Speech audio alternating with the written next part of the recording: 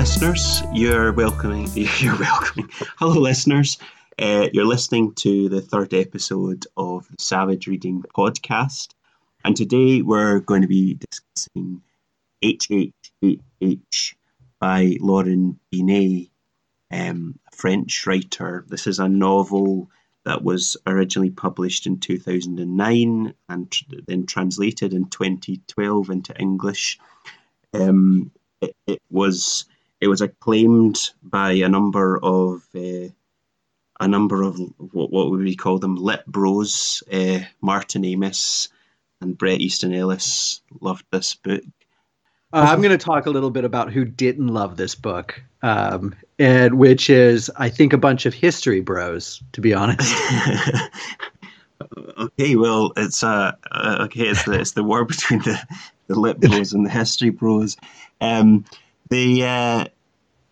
So it's a novel that is set during the Second World War, and I would say it's sort of a historical mystery novel, although I'm not sure.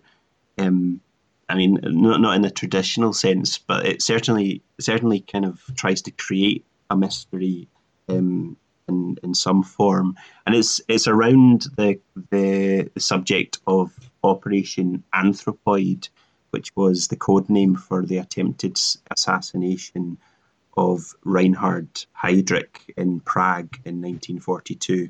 The sort of divisions and subdivisions and sub-subdivisions of the Third Reich are like just endlessly confusing to me. Today we've got a special unboxing video of my new 3R GM634 Reinhard Heydrich. It's Operation Anthropod, but we'll get into that whole thing later with the review video. Today is just going to be the unboxing. So here we go. I apologize for the shakiness because I'm having to do this with one hand. And your name is? Nigel Tomlinson. Your occupation? Retired. Your specialist subject? The life of Reinhard Heydrich. The Nazi Heydrich in 90 seconds, starting now. Heydrich was described by Hitler as the man with the iron heart and helped to organise the murder of Hitler's political opponents in June and July 1934. What did this series of murders become known as? The Night of the Long Knives. Yes, Heydrich chaired a conference in January 1942 which discussed the final solution to the Jewish question. What was the name of the conference? The Wannsee Conference. Yeah. As the Gestapo's chief from 1934, Heydrich made it an instrument of terror. At its peak, it had 45,000 staff, but it fed off a huge network of spies and informers. Propaganda films encouraged citizens to report to the Gestapo the slightest expression of disloyalty to the Reich. Heydrich, as head of the Gestapo, was doing exactly what the Führer wished. In fact, Heydrich was even outshining his boss, Himmler. SS comrades joked, Himmler's brain is called Heydrich. He was also, after 1939, in charge of setting up the SS mobile killing squads, the so-called Einsatzgruppen, which killed hundreds of thousands of Jews in Eastern Europe over the course of the Second World War. Finally, in September 1941, Hitler ordered Heydrich to go to Prague to assume the role of Reich Protector of Bohemia and Moravia. There was a British operation to kill Heydrich that involved parachuting Czech agents into Czechoslovakia. Heydrich died from wounds he received in that attack. What was the operation's code name? Anthropoid. Yes. The plot originated in London in the summer of 1941, where the Czech president in exile, Edward Beneš, liaised with the British intelligence services over the possibility of a high-powered, spectacular assassination. Quite quickly, it became clear that Heydrich was going to be the target as soon as he was sent to Prague in September 1941. The reason why Heydrich was chosen had relatively little to do with the fact that he was in charge of the Holocaust, but much more that he was a major threat to the Czech resistance. As soon as he arrived in Prague, he cracked down very hard on the resistance, rounded up some of the leading figures, and there was a real danger that the resistance movement would be wiped out altogether. So there is my Butcher of Prague. He's a pretty cool guy. Now, one thing I will be doing is putting him in a tall body. It's an important historical story, but I mean, a lot of the question that Binet is trying to come to grips with, right, is like, where is that dividing line between historical minutia and like good character and good plot and things like that? Because he doesn't consider himself a historian at all. I did find out that his father was a proper historian, but Binet doesn't think he is. I don't think he thinks he is. Yeah, so there's like a moment in sort of early on in the novel when he gives us this scene from Reinhard Heydrich's childhood when he's at school, and he kind of sets a scene. So he says, the teacher calls the pupils one by one. Reinhard Heydrich. Reinhard steps forward, but another child raises a hand. Sir, why don't you call him by his real name? A shiver of pleasure spreads through the class. And it goes on like this. And then there's a little bit of dialogue at the end, where Reinhard is talking to his father. Why is there a war, father? Because France and England are jealous of Germany, my son. Why are they jealous? Because the Germans are stronger than they are. Then the very next section, because that's like one of the sort of odd things about this, because it's written in sort of these very kind of small sections, almost sort of micro chapters. I don't know if you would call them chapters. The very next section. So it ends on that little bit of dialogue. And then this is like one of the sort of typical moments of this novel where he kind of jumps back into the present or into the present of the novel's writing that he's trying to create. And he comments on the way that he's just started writing this novel. So he says, there's nothing more artificial in a historical narrative than this kind of dialogue. Reconstructed from more or less first-hand accounts with the idea of breathing life into the dead pages of history. In stylistic terms, this process has certain similarities with hypotyposis, which means making a scene so lifelike that it gives the reader the impression he can see it with his own eyes. What he seems to be really very self-conscious about in this novel, but this is what he does this throughout the novel, which is he kind of jumps back and forward between these compositions that are sort of carefully constructed or reconstructed scenes from history with this commentary about how he's constructed or how he's reconstructed those scenes. I think that he is as interested in the sort of process of writing a historical novel or writing a history, but not just that, he's also kind of interested in what actually makes particular histories or particular historical stories like interesting to this or that individual. Because one of the things he's always doing in this novel is he's always kind of sort of self-interrogating a little bit about why he actually wants to write this thing. There's an argument, I think, to be made about this novel, right? That it's not even so much about the assassination of Reinhard Heydrich by Jan Kubisch and what's the other guy's name? Gobchik? Yeah, I can't remember. Kubisch and Gobchik, right? Is there's a lot about that he's writing this because he really loves Prague. It's clearly his favorite city in Europe. He's writing this because he's trying to work out some shit with his girlfriend. He's writing this because he's in a little bit of a competition with his father. Because these are sort of characters that kind of come up in the novel itself. He can't or doesn't really want to totally separate this historical story from what's really going on with him personally. And so when you get to those points where he gets into the interrogation of the construction of a narrative scene that, to be perfectly honest, he knows that he could never really know the details of. It's sort of like a continuity between the scene itself and I think what's going on with himself as not really just a writer, but as a human being as well. Does that make sense? It does make sense, but it makes me, I think you're right. I think there's the focus on himself and on the sort of the personal quest to tell this particular story is really important. And I when I was reading it, I was much more interested in the idea of how to tell a true story, which is one of the kind of questions I think the novel asks. How do you tell a true story about something that happened in the past that there's no definitive evidence for the absolute truth? And I guess the other side of that is like, why do you need the absolute truth? Isn't history kind of made up of general truths in some way anyway? Because this is a very particular story, and he does set out to tell it as accurately as possible, and also in a way that draws attention. That by himself, he chooses to draw attention to all of the places where it may be inaccurate and where he's had to rely on more imaginative techniques of more fictional techniques to fill in the gaps. And he wants us to be very aware of all of that stuff, but at the same time, he's constructed this incredibly detailed narrative.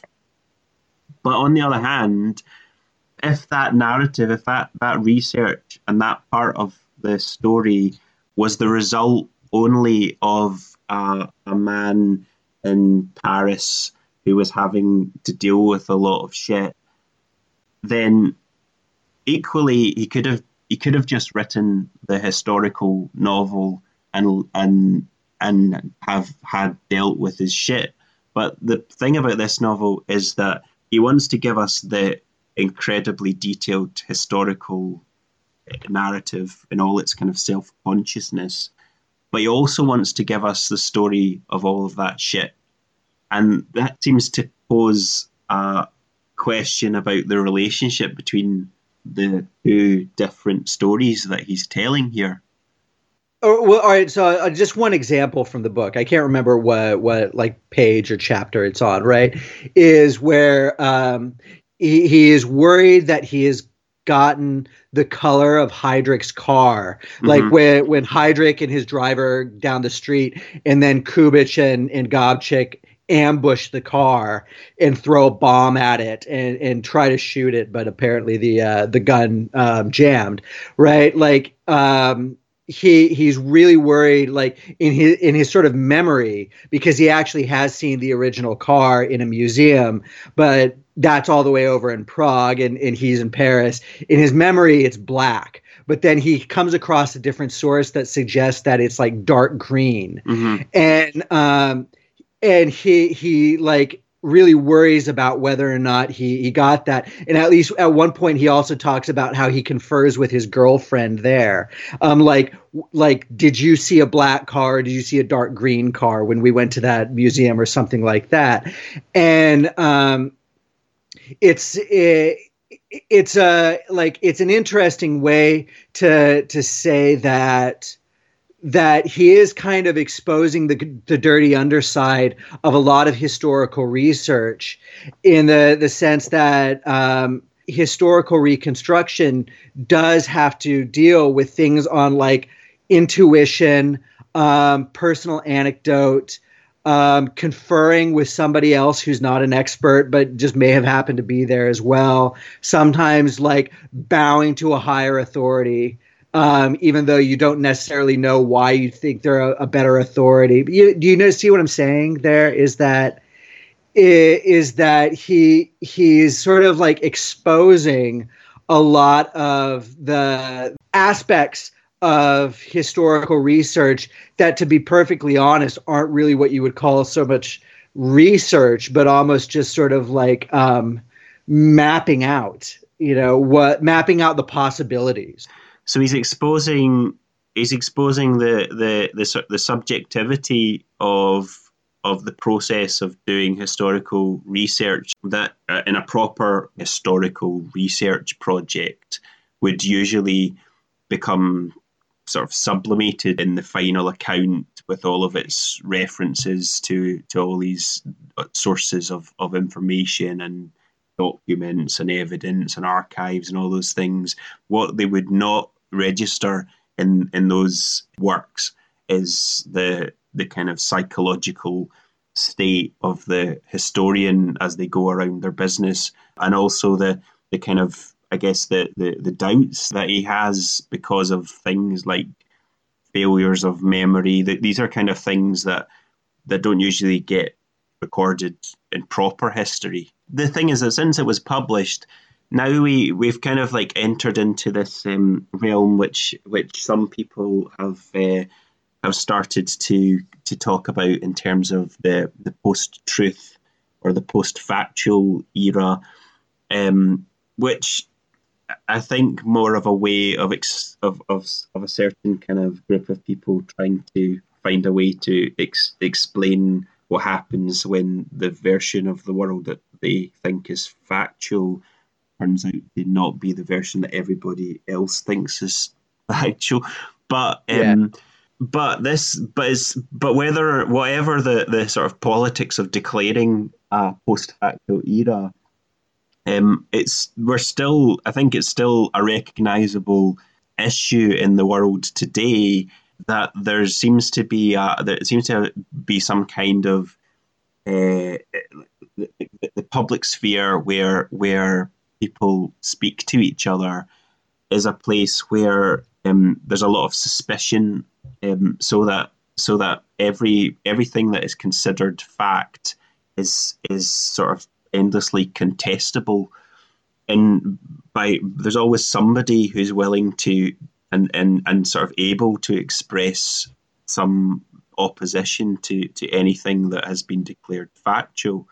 So the question of what is a fact and how do we construct fact and how do we construct truth and how do we know when something is true, what matters in determining truth, which is like a key sort of core theme of this novel.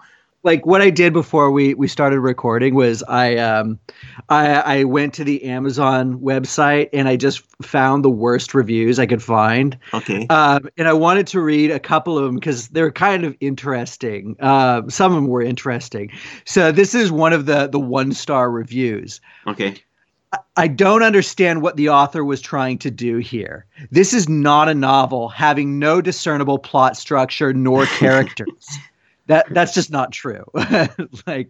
Nor is it. It's also like how can you say it has no discernible plot structure? It's like actually about the story of a plot for an assassination. I mean, it's a plot. To be fair to this reviewer, like Binet does kind of push the plot, like the assassination of Heydrich and then the sort of several days after it. Like he does kind of push it away until the end of the book. And there's a lot of buildup to it. Like the first half of it is really more kind of building up context rather than actually having a plot. This is not a novel having no discernible plot structure nor characters, nor is it a history since it lacks evidence and authority and is often pure conjecture. The egocentric writing style annoyed me, and all I gained from reading it was the idea that I'd like to visit the Czech Republic and some graphic images of Nazi atrocities I'd rather not have read. The idea that like it lacks evidence is, I think, kind of speaking to your your like worry about whether or not this is sort of introducing the problem of like a post-fact world, because Binet is trying to think through an incident where a lot of the evidence is just lacking. Right? How do you write something where you don't have all the facts at your disposal? I would say most of the sort of negative reviews of this book were really from this perspective of like, this has not done justice to the history of World War II. And the thing is that I definitely see that as kind of coming from the place of like, oh gosh, now we don't have any kind of consensus around particular historical events or even really what a fact means. But then again, it's not clear that we ever really did. Yeah, I mean, I guess like something that's happened now that's quite disturbing is that where maybe like 10 or 15 years ago, yes, there were still figures in circulation who went around writing books and doing lectures on like that were denying the Holocaust or sort of revisioning the Holocaust, the history of the Holocaust, and finding ways to try to discredit the sort of the facts associated with it, like things like like there would be people who might just totally deny the whole thing as a conspiracy, but then there was the kind of more malicious stuff like people like David Irving, who I believe like focuses his attention on like the question of like the intentionality of Hitler and how responsible Hitler is, and would find all these kind of like little details or gaps in the historical record that he could then kind of use to sort of discredit the whole story. Basically, like the logic of it is, well, if we can't entirely be sure of this detail, then how can we be sure of anything? And that those people existed and still exist. But what seems to be disturbing at the moment is that it's almost as if we've lost like the confidence to entirely discredit them. Like it's almost like it used to be that the broad kind of sense of things was that those people were, you know, some people believed that stuff, but they were just wrong. Whereas now it seems like the sort of lines between like what we're certain of and what we kind of allow ourselves. I mean, I'm saying ourselves. I'm speaking on behalf of everybody. That's not what I mean. But I think like in the sort of public discourse, there's less confidence about being able to entirely discredit or push to the side views like that are clearly have a political kind of motivation, and that's what seems to have changed. It's hard to entirely put my finger on it. But this novel's interesting because obviously it's not at all attempting to discredit the history of the Holocaust. In many ways, it's about kind of. In some ways, I think it clarifies some of the. Yeah, like I mean, this is the one of the things I really take issue about the review I just read is that where it says like, all I gained from reading this was some graphic images of Nazi atrocities I'd rather not have read. And the thing is that I think that like, even though this isn't really about a novel about the Holocaust at all, like he makes a pretty compelling case of why the Holocaust happened the way it did, because he shows some of the things that like the SS were doing sort of pre-Holocaust, and you can start he starts building up a rationale. But no, he doesn't question the Holocaust at all. He kind of clarifies it for me. If I could sort of go back to this idea of like post-truth and like a new anxiety about like discrediting things like Holocaust denial, right? Or just sort of any sort of politicized sort of revision of history. And why I don't think this book kind of falls in with any just sort of like post-fact, post-truth sort of rubric, right, is because all of the difficulties and doubts that he throws in aren't a way of saying, like, look, we just live in a post-truth world, we live in a post-fact world. It is a way of saying that we can actually get to a consensus of what actually did happen in the past. But the thing is, it takes work, because all of those difficulties that he's throwing in there are really just what in a much more kind of bland sense we just call the work of doing research, right? And he says, like, it's going to take work, and we got to sort of admit to ourselves that on some level that work never really ends, but we just got to commit ourselves to it. And I think the sort of anxieties around a kind of post-truth, post-fact, zeitgeist, whatever, is that we want our cake and eat it too, right? In the sense that we want our sort of like consensus narratives about history, politics, society, but we've lost a certain ability or willingness to kind of put forth the effort to like dig into that kind of critical thinking of like, all right, what's bullshit and what's actually credible.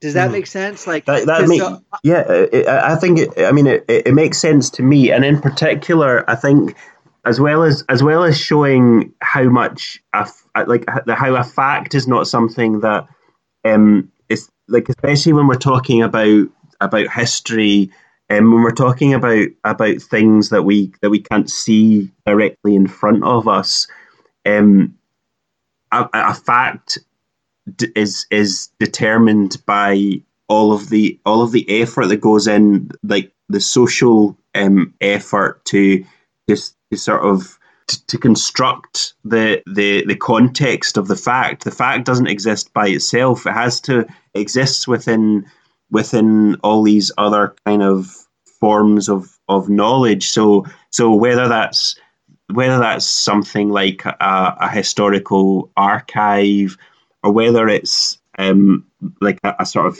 a scientific field, or whether it's a kind of a cultural memory of some sort. In any case, the fact is sort of one of many facts that is sort of constituted by and constitutes the places that support it. But the thing is that I think what you were saying sort of makes me think that actually, while it is possible to reach consensus around facts, part of what that effort is to reach that is the fact that a fact is sort of endlessly contestable. Sorry. I was saying that you can't use the word fact now because you problematized that word so much. Yeah, but I think what I was you introduced interrupted my flow there. I said that like the fact is endlessly contestable. Yeah, right? yeah, and the point is that that the novel actually, I think there's something really interesting about what the novel says about facts, which is, on the one hand, it shows all of that effort. It shows how much like concentrated determination goes into arriving at a sort of a reasonably accurate narrative that has some claim to fact. But for the very same reason, it also shows us how vulnerable a fact really is, because at the end of the day, it's like that.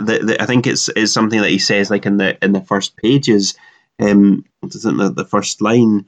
Yeah, Gabchik, that's his name, really did exist. It's that sense of like the assertion, it really did exist, it really did happen. That you have to, for a fact to have any meaning, you have to be able to keep reasserting that really did happen, really did exist, like that sort of that emphasis on the truth of it. And when in a society people start to question the truth of the fact, then the fact sort of starts to that consensus falls away, and it is no longer able to be the support of all those kind of other things that it was related to before. I kind of wanted to talk about this a little bit more as like a novel. He still is always like thinking about like tensions and like drama and tragedy and like the more kind of strictly literary stuff. And I think that I wanted to talk a little bit about this one sort of brief chat. Like they're all brief chapters, but like the chapter about the Ukrainian death match, right? He talks about this series of football matches between Germany and the Ukrainian team in Kiev, right? And like at that point, Kiev is under German occupation, but Germany is sort of like they're organizing football matches as a way to make sure people don't kill each other. Even though this does sort of end in death, is the Ukrainian team seems to be very, very good, and they are beating the German team, and they're basically threatened, at halftime that if they don't throw the match, the Germans will kill them.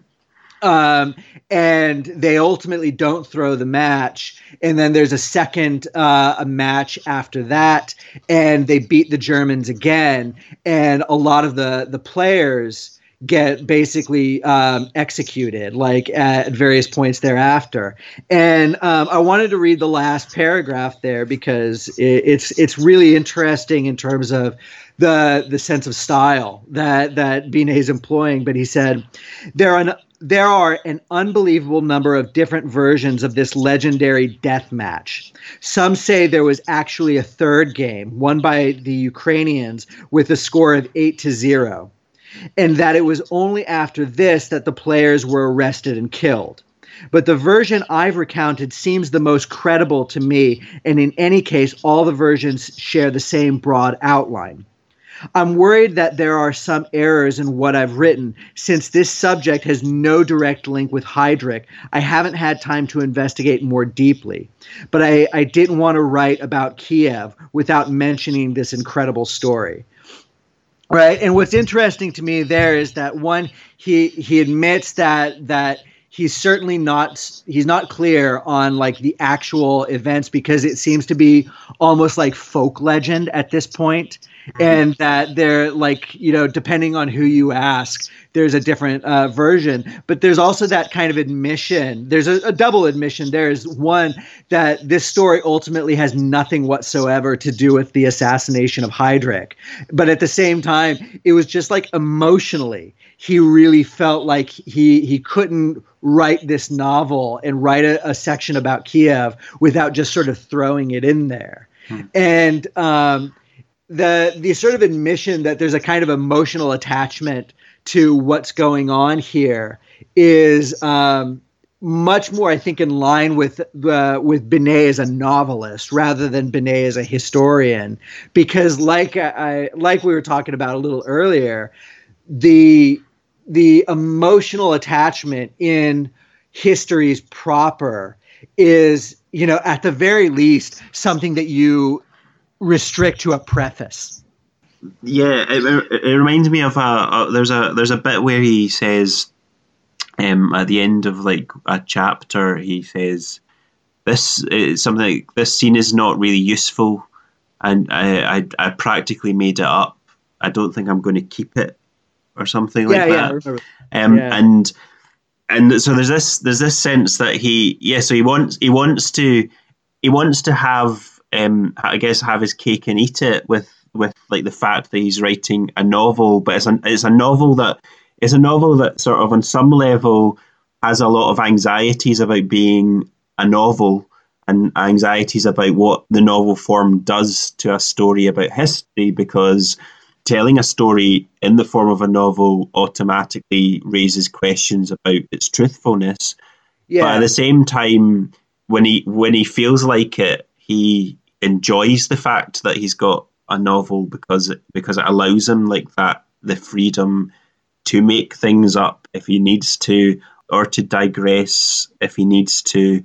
It seems like that question of the novel's novelness is something important to what we were just talking about in terms of truth, because in any novel, you know, when like it's kind of a standard thing in fiction writing, you know, when the narrator's telling you that he's telling truth, when he's telling you the whole truth and nothing but the truth, that's usually the point when you're supposed to doubt him the most.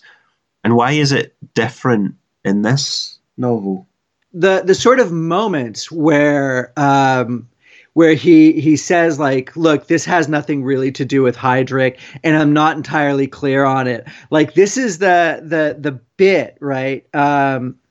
Where I think the real dividing line between who liked this novel and who hated this novel, I think he's really driving a wedge between those two camps.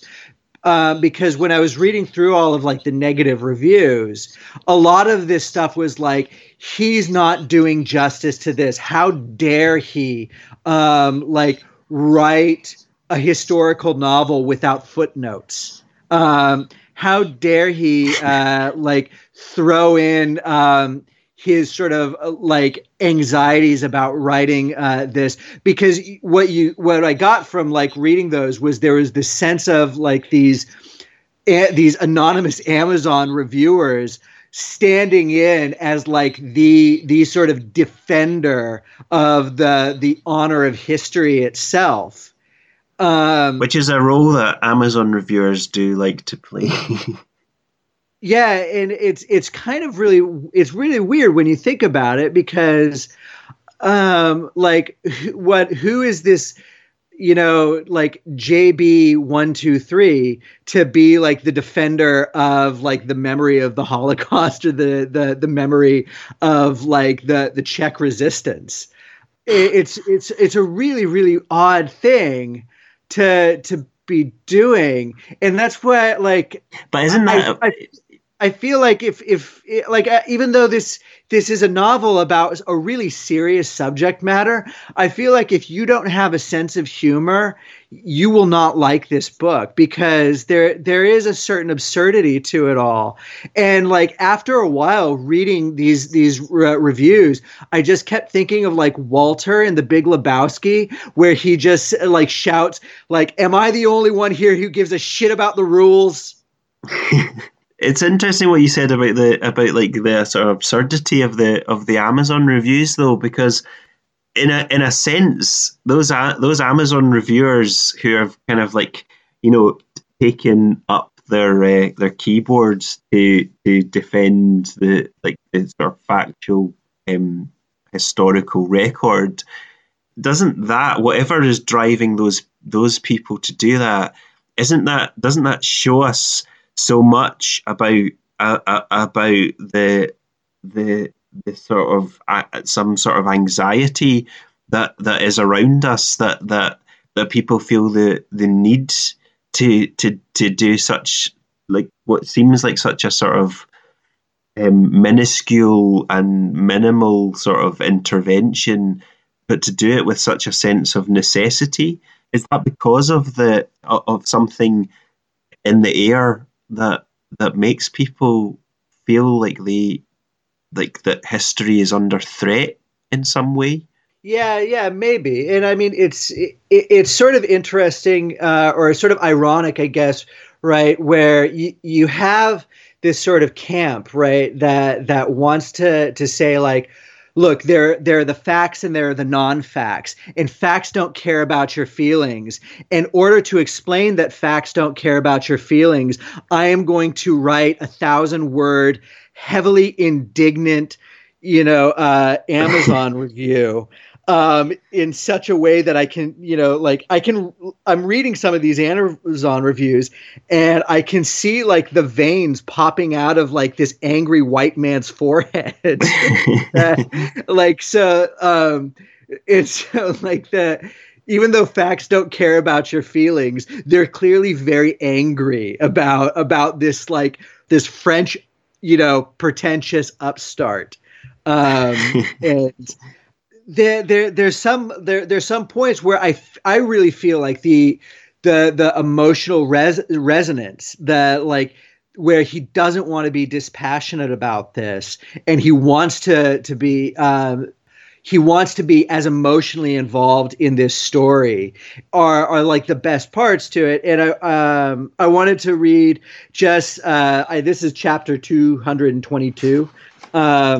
Where like this is like the moment when they throw the bomb at Heydrich's car. I was rereading this earlier today, and it was really affecting to me. But he writes, "The bomb explodes, and instantly the windows on the tram opposite are blown out. The Mercedes jumps a few feet in the air. Fragments from the explosion hit Kubish in the face and hurl him backwards. A cloud of smoke fills the air. Screams burst from the smashed tram. An SS jacket laid out on the back seat flies upward. For several seconds, this is all the suffocating witnesses see. A black uniform floating above a cloud of dust. It is, in any case, all I can see. The jacket twisting and spiraling gracefully like a dead leaf, while the aftershock of the explosion travels calmly outward to echo as far away as Berlin and London." Like that move there that Binet makes, where he is sort of describing Heydrich's jacket flying up in the air from the explosion, and then he sort of admits that as a novelist, that's the only image that I can focus on. That's ballsy, and it works. It works. Yeah, and it also is a payoff for all of the kind of novel up until that point. All of that kind of attention to detail, both in terms of like the historical detail itself, also the detail about like how the narrative is being told, how it's being constructed, and all of that kind of personal, emotional detail, all of that stuff that he's been kind of moving back and forward between in this very sort of hyper self-conscious way, and part of that is this sort of is a self-consciousness exactly about novel writing itself. And then in this moment, I think the kind of like most significant thing for me is that it's a moment where, after all of that factual detail, he's kind of demonstrating something that's really important about our ability to construct fiction, which is that he uses his imagination, and he uses imagination to construct something that there couldn't be any evidence of, and nobody could know. Like this is like the moment in the novel, or in the historical narrative, or in history, that nobody could know. You could not know the experience of that bomb exploding and what happens in the middle of that cloud of dust. So it's so in the middle of this novel that's all about like the dangers of novel writing in some way, he kind of falls back on this basic act of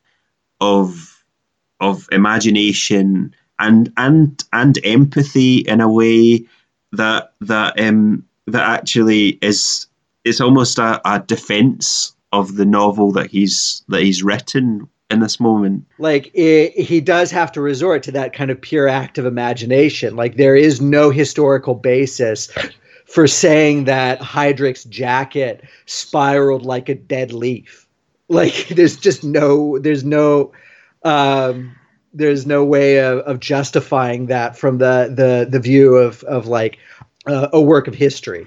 Yeah, and I guess like what he shows us is that a work of fiction and this kind of an imaginative work, what it's able to do by releasing itself from the grasp of sort of evidence-based fact is that it can allow us to it allows us to see something more than otherwise we would be able to see.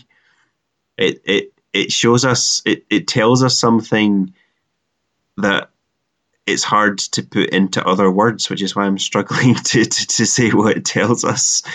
That's literary writing. It's constructing images that don't necessarily have to be reducible to an explanation, but in themselves have the ability to communicate something. And there's something about that metaphor of the dead leaf in that moment in the novel, because it's significant both, well, precisely because it's a metaphor, precisely because he's kind of fallen back on it or led up to it, depending on how you look at it. So in itself, it sort of stands out as a bit of poetic writing. Suddenly, in the middle of this or towards the end of this novel, but it's also that like as a piece of sort of metaphorical writing, its value is its image. The image that it creates is what it is. So it doesn't tell us something. What I'm saying is, it doesn't tell us something more than a historical a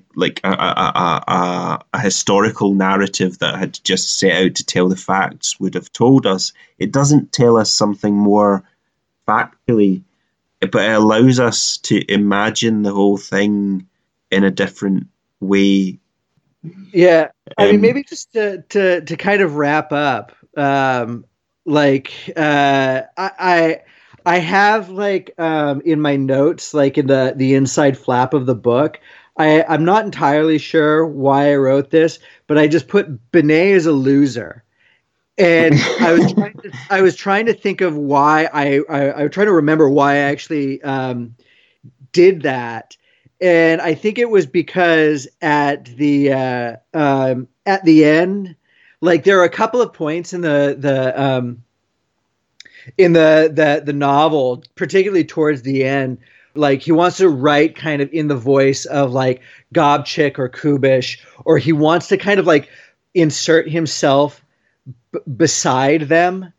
Yeah. And I mean, I think that sort of one of the sort of subtext of this this book is that I think he really feels himself like to be in utter awe of these guys, like, and that he could never really like live up to them. But at the same time, like maybe like writing this book is a way to like imagine yourself as like alongside these two men that you can. Well, I mean, he even talks about just like all of the anonymous people that like helped them, like how like they're just absolute heroes, whereas he's just like this sort of like sad guy who is like having arguments with his dad and is doing substandard research on this historical event and is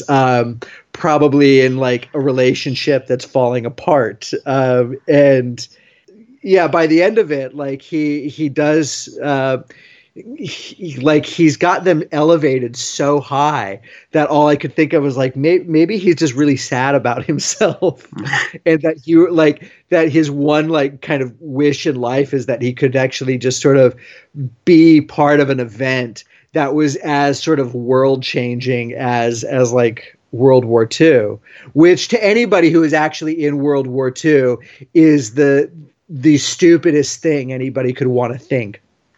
Yeah, and it says something about how we think about history in a wider sense, because we do look back at World War II, and culturally it's seen through narratives of heroism. I mean, that's one aspect of it. Think about Saving Private Ryan or something like that. There's that kind of that, so in a way, he's drawing attention to something again through that kind of the subjective aspect of the story.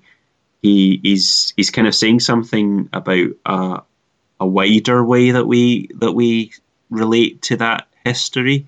Yeah. So maybe we're all losers. Yeah, no, I think that he might think that we're all sort of losers, but not in a fairly not in a really pessimistic sense, but it's just more of an ironic sense. That's just our lot.